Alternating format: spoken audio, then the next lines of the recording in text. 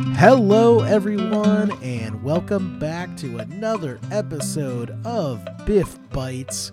2-for-1 special in March. We already had one earlier in the month, but we wanted to give you guys even more awesome content, so we're recording another one for the post-exam cycle. How you guys doing? Taking a deep breath. I was better with the last March Biff Bites. Right. Yeah, pre crash Biff Bites. Yeah.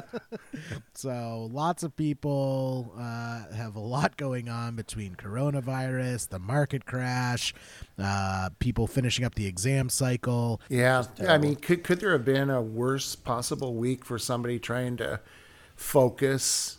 Yeah, for someone in the financial industry, like, oh man. Yeah, in some respects, I suppose some found the exam to be the nice break from all the stress that was going on between virus and the market meltdown. Maybe they enjoyed their time more, which should. I talked to one student who sat for the exam, and she said that she came out of the exam and got the pass, and she was so excited, and then she looked at her phone and saw she had like 40 emails in the time that it took her to take the exam. Wow. So, yeah, I'm assuming they weren't good emails. No, definitely not good. They emails. were congratulations or good luck, right? Yeah. No, they were panic sell emails. Yeah. But that is what we wanted to talk about today. To kind of remind all our listeners that we've seen stuff like this before. We'll see it again. While history doesn't repeat itself, it certainly does rhyme. So we kind of wanted to take a look back at kind of the history of market crashes in the 20th century and, kind of see what lessons we can take from them and how we can apply it going forward. Sound good to you guys? It does. Yeah, I imagine many of those same feelings have repeated over and over. Right. Do you want to just dive right in? We have a nice little list here of all the bear markets of the 20th century. So a total of 11 bear markets from 1900 to 2020. Up first, I guess, can't really start a segment like this without mentioning the big one, right? The one that everyone always talks about, the Great Depression. September of 1929, the stock market crashed and lasted for about 34 months was the length of the big crash, where S&P ended up dropping about 86%. Like, I guess, does that make you feel good, Brendan, knowing that at least we're not at those levels yet? No, because it makes me know that level is possible. Right? Oh. So and precedented, right? So that's, yeah. But, when we take a look at that was really coming out of the Gilded Age, and there was a lot of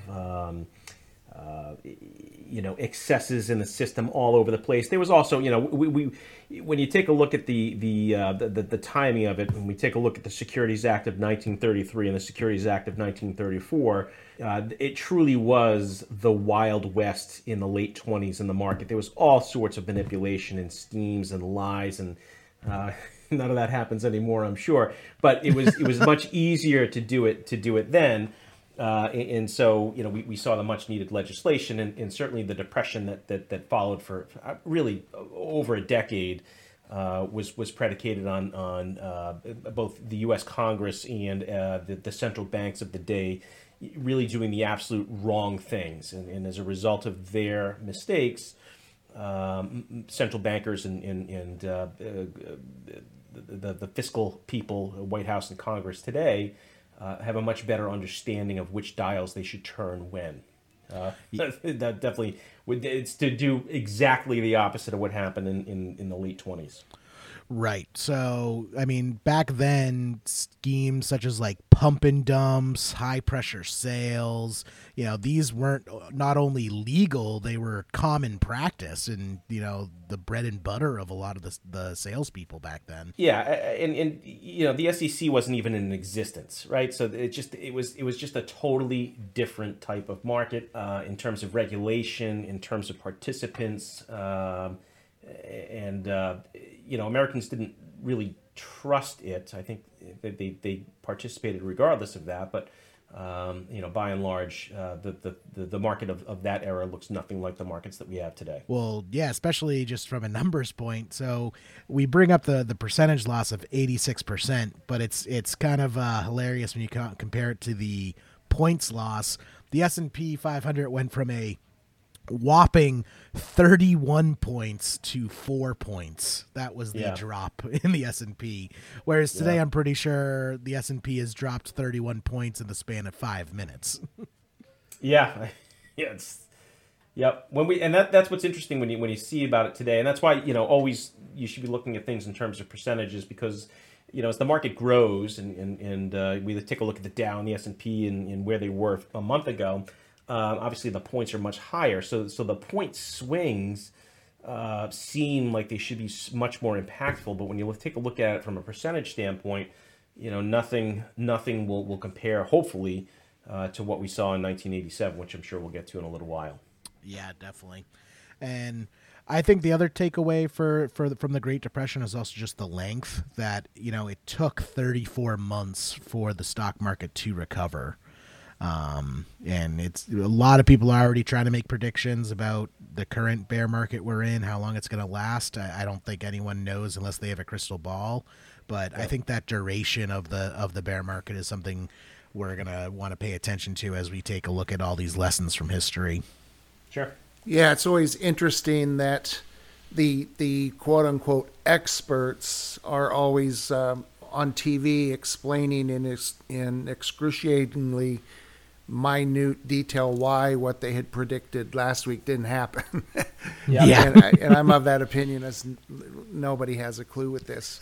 Now, in the 80s, I had a lot of clients who had lived through the Great Depression, and the idea of having mattresses full of cash or grocery sacks full of cash, I encountered that frequently early in my career. I'll tell a quick story about this because I had a client and his wife had died, and we had done quite a bit of business together. And he called me and said, and his wife had died maybe 2 months, 3 months earlier. And he called me and said, "Hey, I want you to come over. There's some more money I think should be invested." And so we go, and he had found sacks and sacks full of $100 bills that his wife had stuck away, and he knew nothing of. And he said, we need to do something with this. So, and this is in a suburb of Chicago that had been known for plenty of gang activity. I was going to say, was his wife's name Al Capone? Yeah. Yeah. All the pillowcases had Al Capone stitched into the tag. Yeah. So we go to the bank, right? And he's gonna put it in the bank. And I didn't really look at that much. I just didn't. I said, well, let's go. And so we go to the bank, and then they start looking at this, and there starts being all this commotion back where they have these bags, and then they call in some of the officer people. And they're looking at it, and they're looking at us. And I was like, "Oh my gosh, it's counterfeit! This guy, and I'm here with him. I had nothing to do with it." And then they came and said, "We think that you might want to rethink just a deposit with this." Almost all of them were silver certificates. Yeah. And so at that time, they were worth more than just the face value. Yeah, that's right. Yep. And wow. Because what year was this, Mike? This was back when the what was it, the Hunt brothers that were cornering the silver market?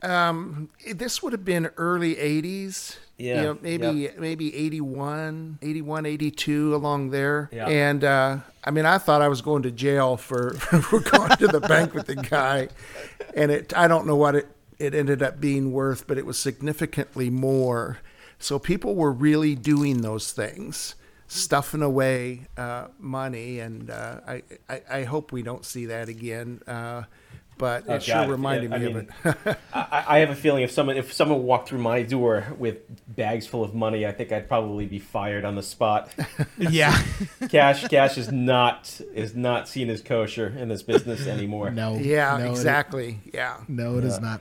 It's actually funny. I remember the firm I used to work at. It was in this big old, like they've been there for 100 years.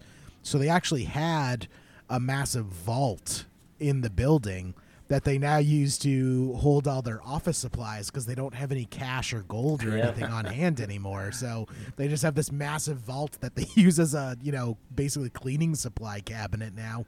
Yep. There used to be teams. Banks used to have teams that would be called reclamation teams, and when they would shut down a vault, they would send in a reclamation team to sweep up any of the gold dust that might be in there because it was relatively valuable, and you'd be surprised how much they pull out of there. Well, yeah, a long time for the total recovery, and what you guys were talking about earlier, that in between that time, there were some mini recessions in that same period. Subsequent economic downturns that were.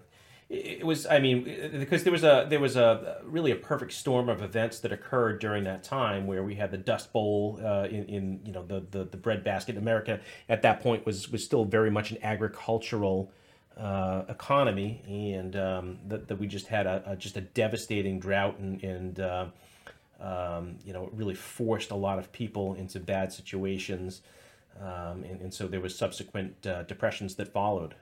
Again, recessions, depressions. There's a very clear textbook definition of what a recession is, and it's not necessarily as clear for depression. Yeah, so what we're using for this is as just kind of our benchmark is a 20% drop from peak prices is what we're kind of going off of as far, and that's kind of accepted. Obviously, there's people have different opinions on it, but that's more or less what scholars would say the death of the bull. Exactly. And yeah, so that is good to bring up, Mike, because that's something a lot of people don't realize about the Great Depression is the S&P 500 didn't return to its previous peak until 1954. So while the Depression itself lasted 34 months, it took, decades for the market to regain its all-time highs. In the midst of all that was obviously World War II and all of the impact that brought on the war and all the, from an economic standpoint, the death of that, that young men population is impactful to the economies of the world as well, and it throws things off. So it does take time for the markets to come back. Right. And that bleeds into our next bear market, which was in May of 1946. And it was no surprise, the year after World War II ended. That was basically caused by just all this, wartime production still being ramped up, but the consumption being way down. America was no longer at war.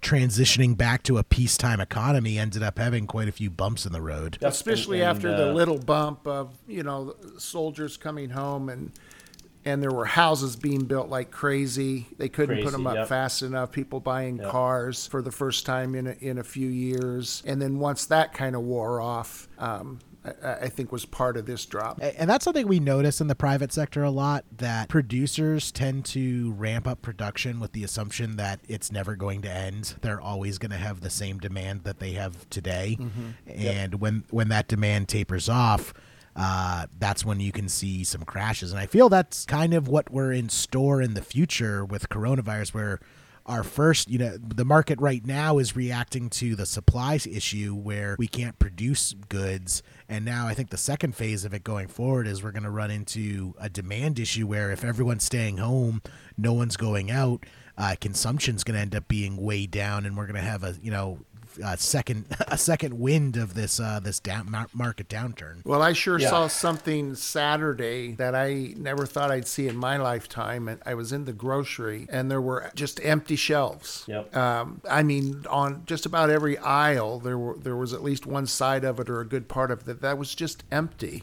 And it was surreal. Yeah. So right now we're in the supply side issues, but a month from now, when the production is caught back up and those shelves are restocked, you're still going to have people who just bought 6 years worth of toilet paper and now aren't going to buy toilet paper for a long time. Same goes with lots of other products that people are kind of stocking up on. Yeah, well, that was one of the aisles that was empty for sure. Yep. Definitely. Yep. Paper goods, Purell, Clorox wipes, things like that. And alcohol and Yes. beer and whiskey. Yes. Yep. Good for cleaning and for spirits. Yes. Yeah. But yeah, before we move on, then just the 1946 bear market was a total loss of 29%, and then that one lasted 37 months. And I feel that's something we're going to see a pattern on. As we get into the more modern age, it feels like a lot of bear markets hover around that 30% drop amount. And The 30%. Yeah, that's correct. Yep. And I believe we've already dropped 30% from all-time highs. On the Dow, I don't know as though the S&P's quite gotten there yet. Okay, yeah. So we've dropped the 30% Dow on the has. Dow, but we haven't dropped 30% on the S&P yet. I believe that's correct. Yeah, that Yeah. sounds right. Let's see what happens after hours, but Right. yeah. Up next, December 1961, which is this like a forgotten bear market? I don't think I ever read about this in my history textbooks or anything like that, but it was in response to the Bay of Pigs attack. I never knew the Bay of Pigs caused Well, a also bear market. the Cuban Missile Crisis. Yeah, So it yeah. was literally the point where everyone was hunkered down, thinking that we were about to get into a nuclear war, and so so it certainly was a pretty significant downturn. But I not think all that of was it. when the Berlin Wall was either finished or started as well. In that same would time make frame. sense. Yeah, the beginning of the Cold War for sure. Yeah, so just The real beginning of the Cold War. Yeah, back to back, Bay of Pigs, Cuban Missile Crisis, Berlin Wall, caused a bear market, which maybe it's just all these events overshadow the financial history of it, but I never really it never really clicked in my mind. I've never had someone point it out to me that there was a 28% drop in the market during that time. Yeah, and I think it's interesting when we take a look at that. We take a look at there's going to be also another common theme that runs through a lot of these significant drops in the market, and that is it's not necessarily bad news, but it's the uncertainty surrounding bad news. And so back in this period, we certainly didn't know what was going to happen, and we start to price in the worst case scenario, and so you see these drops, and then when it diffuses, the situation completely diffused, the markets shoot right back up, which is why this was such a short lasting event. But markets, people can make money in good news environments, people can make money in bad news environments, but when there's uncertainty, markets tend to pause and go to cash or go to safety, because they don't know which way to go, and so uncertainty can be the most dangerous markets. And it is interesting that it was so short. It was only a 6-month bear market compared to years of previous bear markets. And there were some pretty significant drops that happened again for shorter periods of time as the Vietnam War was really starting to rage with our involvement at that time. So there were some, if you just look year by year, there were some blips in there too. Yep. Yeah, definitely. These are the big drops, but yeah, there are certainly lots of little divots along the road, that we're kind of glossing over as we go. So far, first one we tackled was caused by just rampant speculation, lack of regulation. Second one was just overproduction, trying to transfer from a wartime to a peacetime economy. And now the third one is kind of the first just, I would feel news-related recession, just based off of, people wondering what's going to happen next. It's not really based on any not necessarily economic factors, but it's more a psychological-driven bear market than the previous two were. Yeah, it's a black swan event. It's something that you're not expecting, right? It's not anything that anyone predicted. It's way out in the margins in terms of probability, and it just shows up. And once it shows up, you got to contend with it, and it tends to lead to very high uncertainty, and as a result, that pretty negative market outcomes, and pretty severe. Pretty quick. Yeah, definitely. And it kind of led into the next bear market, which wasn't too far after. Just 6 years later, November of 1968, there was another bear market that coincided with Richard Nixon getting elected. Though I don't know if he was the cause of it necessarily. But inflation was pretty high at this time. They were having 6% inflation, which is kind of crazy to think about in today's context. When was the last time we had inflation that high, do you guys think? Well, there's definitely pretty significant inflation in the 80s. Since the 90s, the one of the bigger issues that we face as an economy is the lack of inflation. Right. One of the things that we're definitely dealing with today. But back, it was relatively common. I mean, in Mike, so back in 1982, 83, what were the mortgage rates looking like? Well, I mean, you could get 15% on a money market account back but you're then. paying So 18% on a mortgage. Yes, that's the other side of it. Right. It's credit card rates. People Yeah, were just nuts 23% about, was good. Money market accounts paying me 15%. Yeah. But yeah, inflation was high. Yeah. So those inflationary events are risky to economies. Deflationary or stagflation events are dangerous to an economy, as we can see with really what's occurred in Japan for a long time. And arguably what's been happening here for at least the last 12 years. Well, yeah. In that period as well, with Vietnam again, we started having big protests, Right. Yes. destructive protests, and event like Kent State where students were shot by National Guard. We had two political assassinations in that time with Martin Luther King and Robert Kennedy. Yep. So it's just And today seemed pretty tame. The Tet Offensive was in that period as well. Yep. So it was in turmoil for sure. People were just nervous all around. Mm-hmm. And again, uncertain. Where is all of this leading us as a society?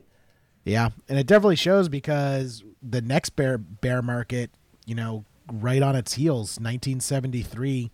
Next bear market was in result of the Yom Kippur War and the oil embargo, the 1970s oil crisis. Yep. So, which again led to consumption shocks because there was no supply.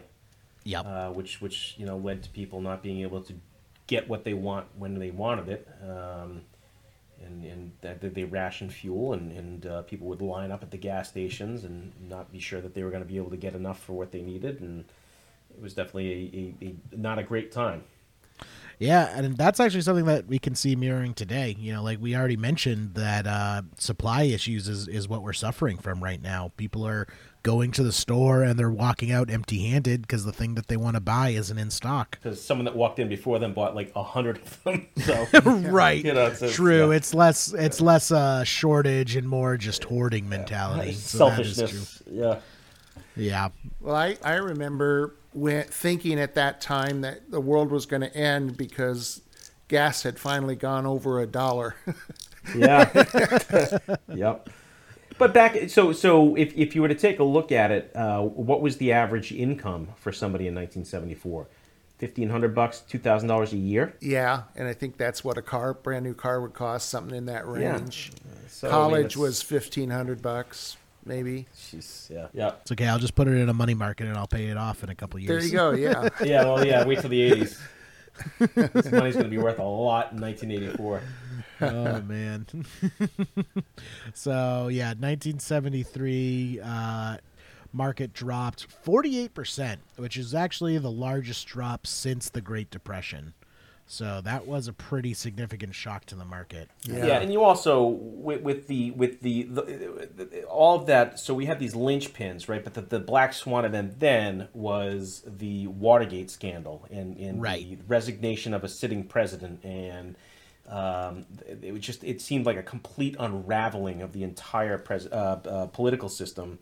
And that uncertainty led to just a shock in the market. People don't want to hold if they don't know what's going to happen. Right. So, and just to kind of give people perspective on the numbers, the S&P 500 went from 120 down to 62. Wow. So still pretty manageable numbers, I'd say. We've seen that drop in a day easily. Yeah. I think the S&P today dropped twice that amount. Yeah, it dropped twice that amount today. At the open, yeah. Yeah. Yep. But even under like I would like that would be a bad day in a normal market, but it wouldn't be anything to write home about, I feel. Now, again, given where levels are now, it'd be just about a 4.5% move. Right. So, and back in 1973, it was a 48% move of the needle. Well, I mean, 119, the entire level of the S&P would be about a 4% move. Right. The 50 points would be nothing. It would be a welcome change at this point. True. So, and then rounding out the 70s, going into the 80s, getting into some more modern day ones that we can actually start drawing personal experiences from. The next bear market was in November of 1980, and the Federal Reserve raised interest rates to 20%. Yeah, and that's what Mike and I were just talking about, where your money market was great because you were getting huge percentages for taking zero risk, but the flip side is mortgage rates were just unbelievably high. Yep. So Federal Reserve raising interest rates so high sent a shock to the economy, and the market ended up dropping 27%. So right around that 30%, actually closer to 28%, 27.8% drop in the S&P 500. Yeah. And, really, it's interestingly, the pushing rates significantly higher was one of the key mistakes that was made back in the late 20s to put us into that Great Depression. The response of watching the stock market crash was to raise rates, and that was the catalyst to really. And then they also raised taxes at the same time. It was the catalyst to really push the economy completely underwater. Right. You see these strategies that we have in place to try and mitigate recessions ending up causing a recession. Yeah. Yeah, and it was I was graduating college at that time, and it was tough to find a job coming right out of school. Yeah, I feel that's very reminiscent of the 2008 financial crisis too. Yeah, much to my parents' chagrin that I was once again in their basement. Yeah. Playing the Dungeons and Dragons in the basement, Mike. But you've made a commitment to get out of there this year, right? Yeah. Well, partially. Partially. I'm working on something. Yeah. Oh boy.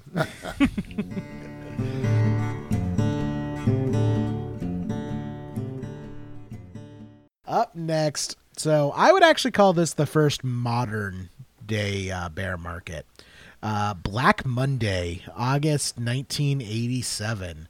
And this is interesting because this is the first bear market caused by computers. Computerized program trading ended up causing, tripping circuit breakers and basically just causing a panic on the market when things just started falling and everyone started panic selling. Yeah, I mean, there had been a series of subsequent downs in the market for the months leading into it. And then on October 19th of 1987, the market just completely fell out, and so it lost over 20% in a single day. And it's one of the reasons why we see the circuit breakers on the market, which have changed a lot since 1987. That there's been a number of different iterations of the market circuit breakers in an attempt to allow cooler heads to prevail, allow the market to just take a pause and make sure that we're actually meaning to trade at these levels and it's not just something that's feeding into itself. Right. This is basically the first bear market in which the speed of information is playing into it.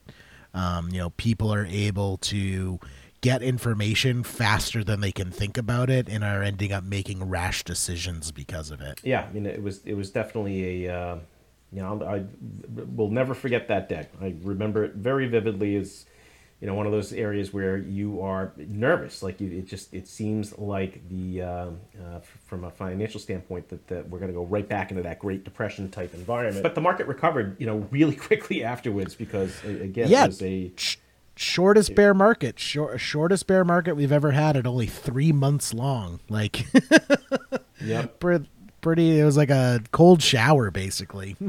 Well, it's just, again, cooler heads prevailed, and they realized that perhaps it was overcooked on the downside, and it allowed people to say, as we talked about in the behavioral podcast, there's two dominant emotions that will deal with markets, and it's greed and fear.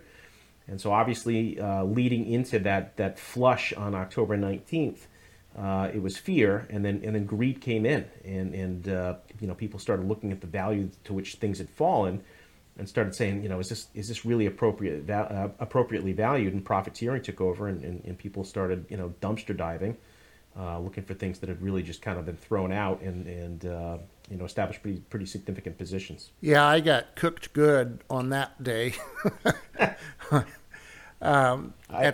I was in the insurance business at those early years of my career, and it's when blood testing started happening for life insurance underwriting. Yep. Because of AIDS. Yep. And before that, you could write maybe as much as $1 million or more with just answering some health questions, and it went very quickly down to maybe 100,000. Is all one could get without blood testing. And there was one place that was doing, at that point, almost all of the testing, and it was going public. So I got in pretty big on that on Friday, the Friday before that Monday. Black so Monday. You were the mush. It didn't go to zero, but it killed me. And it never did get all the way back over a number of years. And then, competitors came in and all of that. So I remember that day, Brendan. Your timing is good. Yeah. It's like that, other than that, Mrs. Lincoln, how was the play? Yeah, really.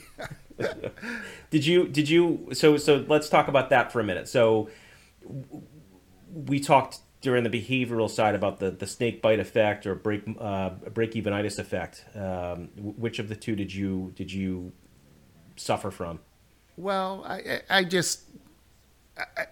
didn't really feel like, oh, how stupid was I? It was just who could have seen it, and then I was committed to stay, in it for a while. But then I think I maybe held it another 3 years. Okay. And ended up still having a loss on it, even three years later. So. Well, that certainly happens.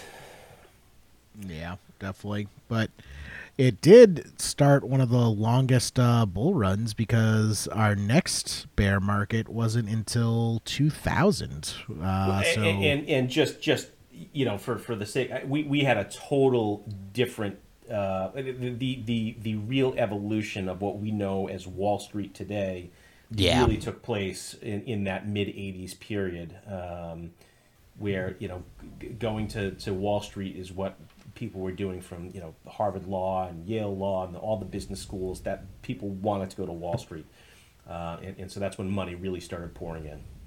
Right, that was the when the Gordon Geckos started showing up. Yep.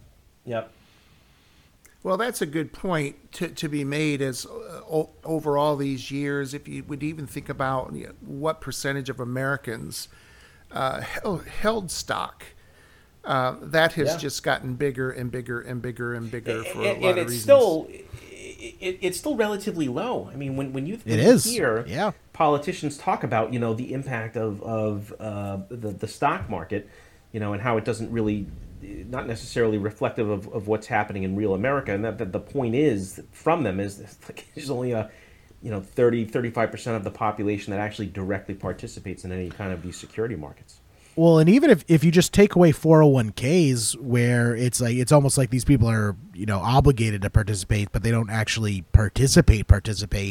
If you take away 401ks, that percentage is even smaller, like less than 5%, I would say. Well, the coronavirus is working very heavily at trying to take away 401ks as we speak. So yes, that too.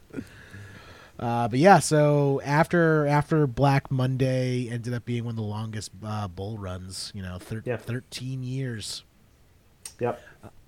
It did come to an end, though, with the dot-com bubble. March of 2000, the S&P 500 was at an all-time high of 1527, and it crashed 49% down to 776. Yeah. And, certainly, again, not nearly to the same extent, but just a period of excess leading into it where, slap .com on anything and put it on paper and it goes public and it's going to triple or quadruple in the first couple of months of trading. So there was definitely there was definitely a lack of people really understanding what they were investing in. There was all kinds of new entrants into the market because of relatively low-cost trading like Charles Schwab and the E-Trades of the world. So there was more access.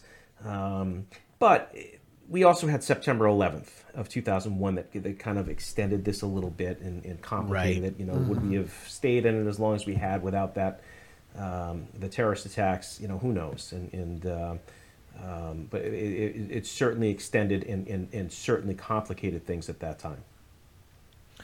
Yeah, definitely. I mean, I think it was kind of just a 1-2 punch. I think if it wasn't for September 11th, this would have just been another kind of divot bump in the road. And then it might have been 2004, right? It was definitely coming. There was definitely going to be. We were on a road to perdition. Let's say that.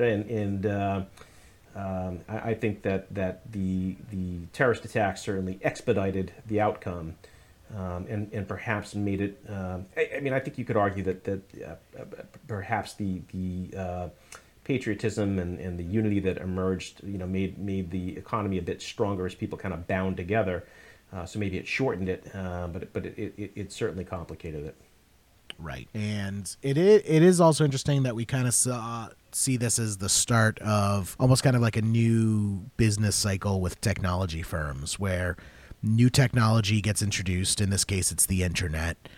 You see rapid adoption of this new technology. People pour money into it, and then people slowly realize that it's a bit overhyped, and you kind of get this big pullback in response when people realize, it's not quite there yet, because the internet of the early 2000s is not the internet that we have today. No. I remember being with friends, and we would just type in companies into the web bar to see. It's like, let's see, Coca-Cola. Okay, Coca-Cola has a website. Let's see, Nike. Hey, okay, Nike has a website. This whole page loaded in just 4 minutes. Yeah. Right? Yeah. So everyone is like, yeah, the internet's amazing. It's awesome. Right. It can do all these things, but the technology just wasn't there yet. And we had the exuberance for it, but it was not what it is today. It was not capable of doing the things that people wanted it to do, and it ended up having pretty drastic effects on the market. Are we ready for the biggest one since the Great Depression? So far. Yeah, so far. Oh man, don't say that. Let's not tempt fate Is the here, market please. closed? Yeah, it is closed. Yes. Market's closed Thankfully. right now. You'll be happy to know it closed right on the low. So October 2007 to March of 2009, the housing bubble and the subsequent financial crisis. Brendan, can you give us, and Mike too, can you guys give us a refresher, even though I'm sure this has been talked to death, but what in a nutshell was the financial crisis? Well, from my perspective, there was a political shift in the country to make owning a home go from being the American dream to an American right, and so there was a vast, again, coming out of the terrorist attacks of 2001. The country kind of needed a win, and so there was this political appetite to really make it relatively easier for people to own homes. There was a lot more flexibility in the rules. and because the banks were basically able to sell the risk on to the government, there was a lot more appetite to really expand who can buy a house and what type of house they can buy. And you come to find out that when you turn the rocks over a little bit, that there's a bunch of bad actors that were doing things that they certainly shouldn't have been, and it put a significant amount of risk into the system that people just weren't at all aware of. Yeah, the way they were bundling them. I mean, I think at that time, it was harder to get a library card than a mortgage. Yeah, because you actually had to show some proof of identification with the library card. With the mortgage, not so much, right? Yeah, but then when these started being bundled and offered as AAA, when maybe that first level but was in with a lot of really losers. If that first level, and I think there was a big, there was people were putting these things together because they thought, well, what are the chances all these things go wrong at the exact same time? And so, it just allowed for these things that when just a little bit of a crack in the foundation occurred, the whole thing came tumbling down. And, ultimately it was credit default swaps that really led into, it was really almost the firing pin that blew the whole thing up. But then, the tide went out and we started exposing things like the Stanford Ponzi scheme and the Madoff's Ponzi scheme and, these other bad actors that were just doing these terrible things. And then, of course, again, the banks who were arguably not necessarily operating in the best of faith either. And so there was questions as to whether or not the system itself was sustainable. And so we had this cascading failure, and the fear that banks were going to be nationalized, and there was going to be bail-in, so people's savings and checking accounts weren't necessarily going to be safe, and all of this stuff started to percolate into the market. And same with response. Auto industry too. I remember there was a bunch of bailouts in the auto industry. People thought the auto industry was going to be privatized or nationalized. Mm-hmm. Yeah, I mean, it was just it literally was as there was no bunker to hide in, and during this time, there were a lot of people that began to question whether or not modern portfolio theory works, and then they started to come up with postmodern portfolio theory, and really questioning whether if you have the possibility where all asset classes lose money significantly, then how can asset allocation possibly work? And certainly those things have kind of gone away. But in general, it was a very trying time. And again, you can't underestimate the impact that the fear that the system itself, the financial system, was going to fail in the country. You need as a society, especially a capitalist society, you need faith in the banks. You need faith that when you give your money to somebody, when you come to pull it out, it's going to be there. And there was a lack of trust. There was a lack of trust between people in the banks. There was a lack of trust between banks themselves. All this counterparty risk was out there that, people were really afraid to kind of deal with each other. And the government did not do a good job of stepping in quickly enough. Right. I mean, that to me is what the financial crisis really boils down to, was the breakdown of trust, because the real catalyst for it was the breakdown of the credit market. That is what this all circled around. And credit is trust. Without it, the wheels of the market stop turning. Yeah, and that's really, so the illiquidity, where people that need cash are not able to get it from people who have cash, and again, trust is the big issue there. But the lack of liquidity in those markets really ground things to a halt. I mean, the system got pretty dark pretty quick. I mean, it did, like we said, it did lead to pretty substantial government reaction, which we're seeing today now. Like the Fed injected, $1.5 trillion into the market? Yeah, they to his credit, Ben Bernanke and Hank Paulson, who was the Secretary of the Treasury at the time, and Bernanke was really, he had taken over from Greenspan, Alan Greenspan, and he was really the perfect man for the job, because he had spent his entire academic and professorial career studying what got us into the Great Depression. And so he knew exactly which buttons not to push, right? And so He and Hank Paulson worked very closely, also with Tim Geithner, who was the president of the New York Fed at the time, and did the best they could. Right? I think people can look back and say, well, look at these terrible mistakes they made, and this was a stupid decision. But in the midst of it, the fact that those two guys survived without having heart attacks is unbelievable. And then they've left us, and they really threw all the hooks we had into the water. And now we're left still to this day trying to unwind that and struggling to do so. But at the time, it's what they thought.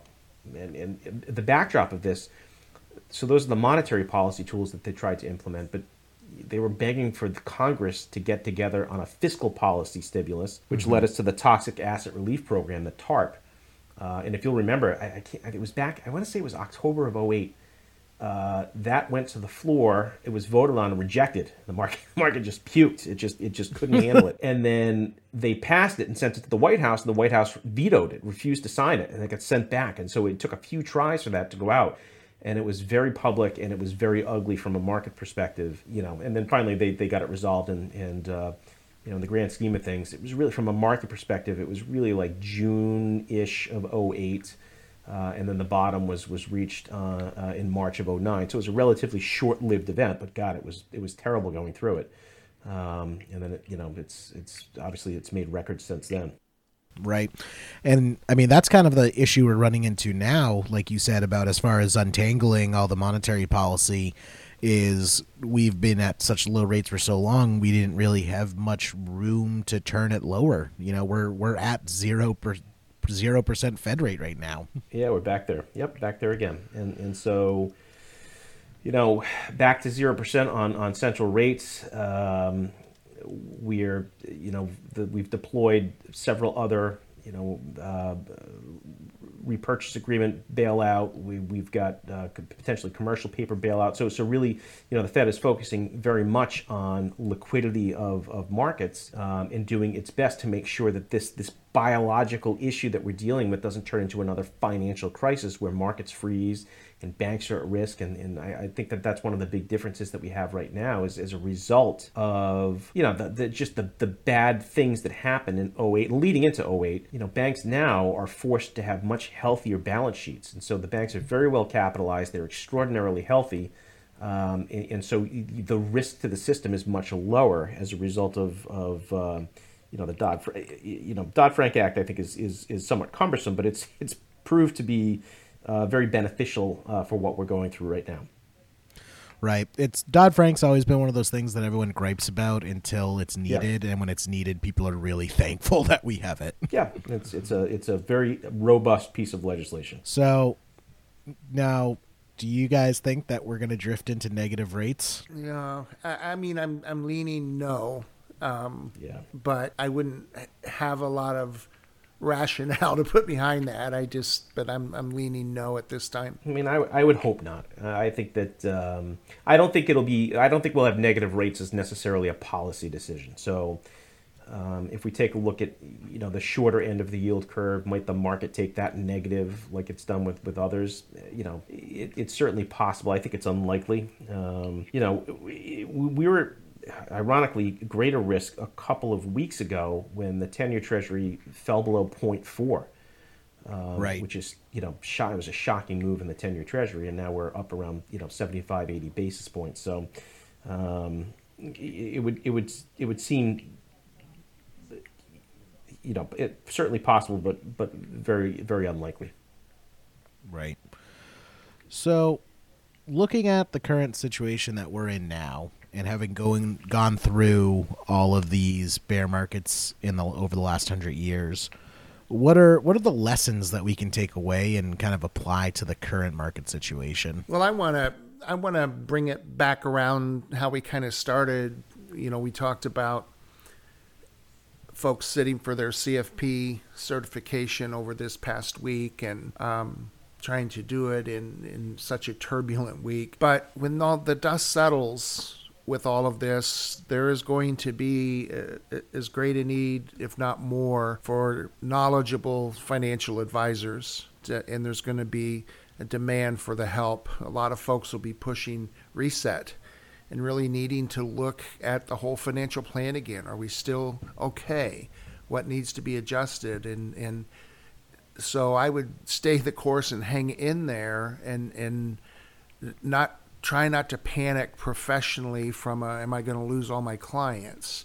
But I also would think we would need to be pretty proactive in being in touch with them, just to reach out and let them know that you're there and that you're going to help them through this, even though it's as bad as anything we've ever seen. Just don't give up on your clients and be proactive about it.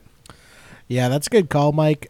These are definitely the events when people realize if they have a good trusted advisor or if they have an advisor who's been phoning it in for the last 5 years. Because really in the past, since 2009, you could have been on vacation and still be making money hand over fist. Now's where the good financial advisors really earn their salt. Yeah, and these are opportunities where, it creates sometimes the door opens a little bit, and someone else might get a shot at that client, and that's why we have to be proactive about being in touch. And the goal is, the period of time like this where it's really been a shocking move. If we take a look at historically, we've never seen a market go from an all-time high to a correction with the speed at which this one has. Again, we were at all-time highs on the benchmarks on February 19th. Here it is March 16th. And it's a totally different story. And it's all based on a virus that is, came out of nowhere, and it moved voraciously across the globe. And so when you look at it, people are nervous. There's a lot of fear in the system because people are worried about their health. They're worried about the health of their loved ones. They're worried about their ability to provide food and essential things to their family. So we're seeing hoarding in stores. And on top of that, they're worried about their money. They've seen just like catastrophic losses potentially in their portfolios. And, the decision that has to be made is to whether or not you need to make changes or react to what you're seeing, and, how long-lived this type of event could be. And again, with it, I'll point to what we've talked about a couple of times. It's just so much uncertainty. You just don't know, right? Are we going to have an experience like they've seen in Italy? Are we going to have an experience like they've seen in Indonesia or the Philippines, where it's a little less significant, at least at this point? And so you hope that the fact that the government has gotten out as far ahead of this as they can, and they've done just really shocking things that are really difficult decisions to make, by canceling the NCAA tournament, canceling all the professional sports, closing down bars and restaurants. And I'll tell you what, closing down bars hurts because you really need it at this point, right? And so, but Ireland closed all bars. I was shocked. It's a sign of the apocalypse, right? So and when you're making those decisions that you're really going to impact people that aren't like the Jeff Bezos of the world, that just maybe don't have that cushion built up. And again, coming back to a financial planning standpoint, this is the reason why you have the emergency fund. These unexpected things that come out of nowhere and perhaps upend what you thought was going to be the next couple of months. But now you're prepared, right? You've got the ability to kind of ride it out. And certainly, hopefully, the government comes in and helps those people as well. But to not have to rely on that happening, to be able to do it on your own. So that's why these things that you learn about in your financial planning studies are relevant and important, because you can't predict these things. No one would have thought a month ago today, on February 16th, no one. People would have locked you up if you said, well, there's going to be this virus and it's going to shut the world down. They're not going to play the March Madness. Like, you would have been locked up. But now here we are, and so it's where do we go from here? That's true. Though we did kind of see a crash coming, just no one really knew what was going to be the catalyst. I think people definitely felt like, we may have been whistling past the graveyard as a result of all of the monetary policy accommodation that had been put in the system, and the fact that things had moved up so quickly and Tesla hit 900, that wasn't a sign of the end. Yeah. Where Tesla had the market capitalization of Ford and GM combined doubled. And so it just, so certainly there was definitely some excess in the system.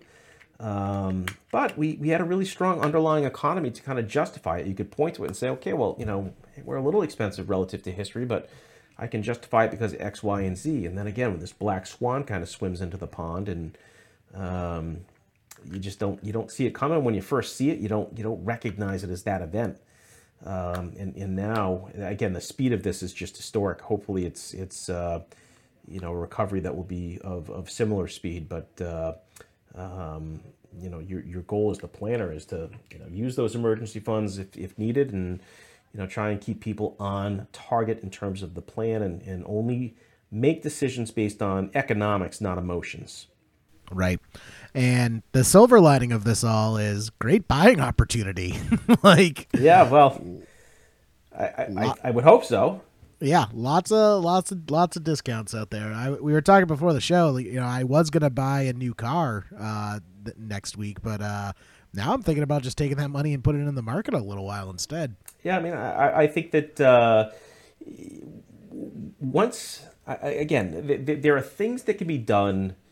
And I'm not a huge fan of government intervention and things, but the government's there for a reason, and certainly times like this are one of those reasons. And so some sort of, obviously the Federal Reserve and other global central banks have done what they can from a monetary policy standpoint to shore up the financial system and to make sure there's liquidity. Now it's incumbent on governments to, especially, let's just leave it at the U.S., to infuse some sort of fiscal stimulus so that people know that they're going to be okay, and so that business owners can make decisions and plan out so they don't have to lay off a bunch of people, which, it feeds into itself. That's those types of things make these events last longer. And so hopefully we can get to a point where politics and partisanship is kind of put down for a little while in the interest of the country, and we get to something that is intelligent and logical and makes sense to the market, and is quickly implemented for the benefit of everybody that's going to be negatively impacted by this. Right. And that is no small feat given the division that is going on right now. Yeah, it reminds you of the late 60s when we were talking about just that political divide where, again, you just have it feels like we're as wide apart as we ever have been. Yeah. Well, I hope they do what's right for America and don't just fight for partisan sake, Yeah. It's interesting. From what I've been seeing, though, this has been one of the most unifying events that we've seen in years. Like, they're getting legislation on the floor that I didn't think was possible. And like Mitt Romney today came out and decided to put forward a $1,000 basic income for Americans. Like, that is something I never would have thought I would see from Mitt Romney. No, it's, I mean, I think that the goal would be to get something that we get enough people to agree on, that we can move it to the president's desk, get it signed, get it implemented. Get people the security or the sense of security that they need to not have to worry about where the next paycheck is coming from because of, again, a virus which by all accounts and measures should be relatively short-lived. This is not like the financial crisis where all of a sudden we realized the whole thing was rigged and there was a big problems. This is just a virus, right? And so you want people to focus on their health and the health of the people that they love, and not necessarily worry about this as an economic issue. Well, some good lessons from history that we can draw from. Going to be interesting to see where we go in the next couple months. I'm hoping we're near the bottom, and we just got nowhere to go but up from here. Yeah, I'm hoping that the next podcast is about taxes. Yeah. As opposed to, Crisis Part 2. Yeah. If we do Crisis Part 2 for our next episode, then you guys can start to worry. Yeah, get those bars open. Yeah. Well, thank you guys for your insight and your comments. I like listening to you guys when you get into this stuff. Definitely. Well, certainly, take care of yourselves and be smart and be safe, and hopefully we get through this pretty quickly. Yeah, definitely. And it does get better. Just remember that, everyone. Yep, we always get through them all. All the ones that we just listed, we survived. Exactly. That's right. Well, that does it for this week. Thanks for tuning in, everyone. And make sure to check out our backlog of episodes at biffbites.com.